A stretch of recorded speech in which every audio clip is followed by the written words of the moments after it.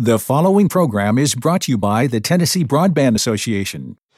Lead Tennessee Radio. Conversations with the leaders moving our state forward. We look at the issues shaping Tennessee's future. Rural development, public policy, broadband, health care, and other topics impacting our communities. And now, here's your host of Lead Tennessee Radio, Lavoy Knowles. Hello, I'm Lavoy Knowles, the Executive Director of the Tennessee Broadband Association and host of Lead Tennessee Radio. Today our guest is Tennessee's Lieutenant Governor, Senator Randy McNally. Lieutenant Governor McNally, thank you for joining us today. Glad to do it. The Honorable Randy McNally, Lieutenant Governor, first was elected to the House in 1978 and then moved to the Senate in 1987. He has spent 26 years on the Senate Finance Ways and Means Committee, as well as served as chairman of the Senate Education Committee. McNally graduated from University of Tennessee College of Pharmacy in 1969 and worked as a pharmacist until his retirement in 2010, spending over 30 years at Methodist Medical Center in Oak Ridge. He and his wife, Janice, have 2 adult daughters and 3 grandchildren. Again, thank you for your time today, Lieutenant Governor McNally, and welcome to our podcast. Thank you. Glad to be here. Let's start by talking a little bit about your upbringing, where you were raised, and your early exposure to the political process. Well, I grew up in Oak Ridge, Tennessee, and graduated from high school there, and then went to University of Memphis at the other end of the state, and then went and graduated from the University of Memphis and also from the University of Tennessee, and grew up in a family of I had 3 brothers and 3 sisters, so we had a pretty big family, and that was helpful, I think, in my career. I also had worked in clothing stores, a salesman, while I was in high school and part of the time in college, and then worked for a brief period in college and part of the time in pharmacy school as a maitre d' in a restaurant in Memphis. So all those gave me a pretty good basis for being able to work with people. And then I first got involved, I think, with Governor Dunn. He was from Memphis and ran for the governor of Tennessee, and I helped him in that particular race. You served in the Tennessee General Assembly for over 40 years. Reflect for a moment on what first led you to pursue your career in politics. Well, it was the same that led me to pursue a career in healthcare. I wanted to be able to help people and to serve people, and both you have the ability to do that. Great. What particular challenges do you see facing the rural population of our state? And I would say that we're very fortunate to have you where you're at, because Oak Ridge, even though it's maybe a mini metro area or urban area, you're still very familiar with the rural areas of Tennessee. Yeah, most of the area I represent in Knoxville's rural, Loudoun County's rural, and most of Anderson County is rural. And I think that gives me a good basis for understanding some of the problems that rural communities have. I agree. As you said, you do represent Anderson, Loudoun, and parts of Knox County. Are there any issues in that part of the state that your constituents are talking to you about, issues that you hope to address in this upcoming General Assembly? Well, there's concern with folks in my area as well as throughout the state with education and being able to provide a good education to the young people of Tennessee, an education that leads them to a good-paying job and being productive members of society. Also, there's issues with the abuse of substances, whether it be alcohol, drugs, or other substances. And there's a lot of concern about the impact that has, and certainly throughout Tennessee we see a great deal of the jail population. Some people estimate it to be as high as 90%. They're there because of drugs and alcohol. And so I think those are the two issues that most people in the state look for leadership in the state. Totally agree. Two very important topics, and I know that the General Assembly is wrestling with those as we speak, and we look forward to your solutions as you start the session. As you may know, the Tennessee Broadband Association is comprised of cooperative and independent telecommunications companies that are investing millions of dollars in their fiber networks throughout Tennessee, mainly in rural areas.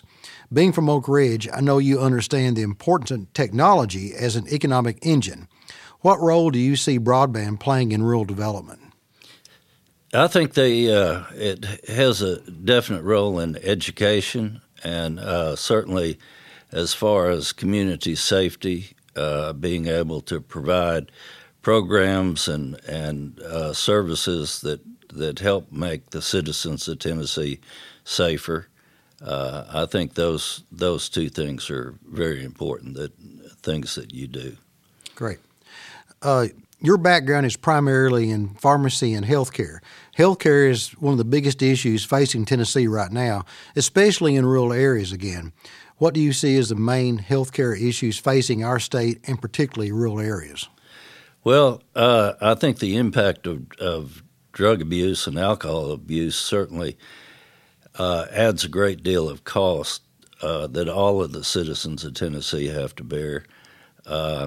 And I think certainly with rural hospitals, I think we need to look to a better understanding of what works in rural communities. The traditional hospital-type setting in many rural communities doesn't work, but I think a souped-up emergency facility with the ability to use broadband and other means to transport important questions and issues that physicians have to one of the larger medical centers, I think that would be very, very helpful.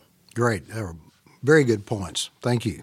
As an association, we certainly believe in access to health care is vital to the well-being of Tennessee residents, and we realize that broadband plays a critical role in expanding health care across access through telemedicine technology.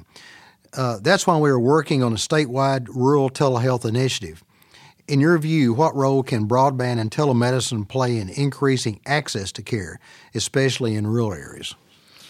I think, and the legislature has increased the availability of residencies to family practice, and I think that will help people go into rural areas because part of their loans will be forgiven by going into a rural area, and hopefully they'll like it and stay. But it also, through telemedicine, they'll be able to access specialties which can help them with, say, infectious disease, surgery, neurology, any number of fields. And I think that will be helpful to them. Tennessee is one of the strongest states in the nation from a financial standpoint, with a AAA bond rating. Can you explain a little bit about what this means and why it's important to our state's progress? Having a AAA rating, and that's with all three major credit rating agencies, I think it gives us the ability when we do have to go to the bank to borrow money, we can get a lower interest rate. So the state, unlike the federal government's not paying a large percentage of its budget in interest. Right. And I might add, there's only a few states in the country, if any others, that has the highest rating like we have in Tennessee. And I'm personally am very proud of that fact that our leaders have been very fiscally conscious of what it costs to operate a state. Well, it's over a long period of time, Tennessee's been very active, with the exception of 1 year, in having a fiscally responsible state government. 1 year we got off track and we lost our credit rating. unfortunately, and we're able to get it back. That's great. Tell us a little bit about your family and your children and grandchildren, what thoughts you may have on creating opportunities to keep our young people in Tennessee. My wife and I have been married for a little over 50 years, and we were married in Memphis, actually, and moved back to East Tennessee. She was from Arkansas, so I brought in one person. I've got two daughters. One lives in Tennessee and one lives in Roswell, Georgia, so they're both close by. I've got a granddaughter in graduate school up here who's at Vandy, and a grandson who is at college in South Carolina, and another granddaughter is in college in Mississippi, and hopefully we'll get them back to Tennessee. We hope so, too. You were elected lieutenant governor in January of 2017. Not everyone is aware of the responsibilities of the lieutenant governor's position. Could you tell us a little bit more about this important job? Well, lieutenant governor is the only responsibility you have is should something happen to the governor. But traditionally, the lieutenant governor has been the Speaker of the Senate, so you have to manage the Senate on a day-to-day basis. You have to appoint all the committees, appoint all the officers, appoint any special committees. You're on a number of committees along with the Speaker of the House, Cameron Sexton. So it's the real workload is as Speaker of the Senate. And Tennessee and West Virginia, I think, are the only two states where the Speaker of the Senate is actually the lieutenant governor. Most of the other states, it's an elected position. A lot of responsibility, and you perform your duties very well. We're very proud to have you there. I enjoy being Speaker of the Senate. What are some of the challenges you see ahead for the state, and what issues are you particularly excited to tackle when the legislature convenes in January?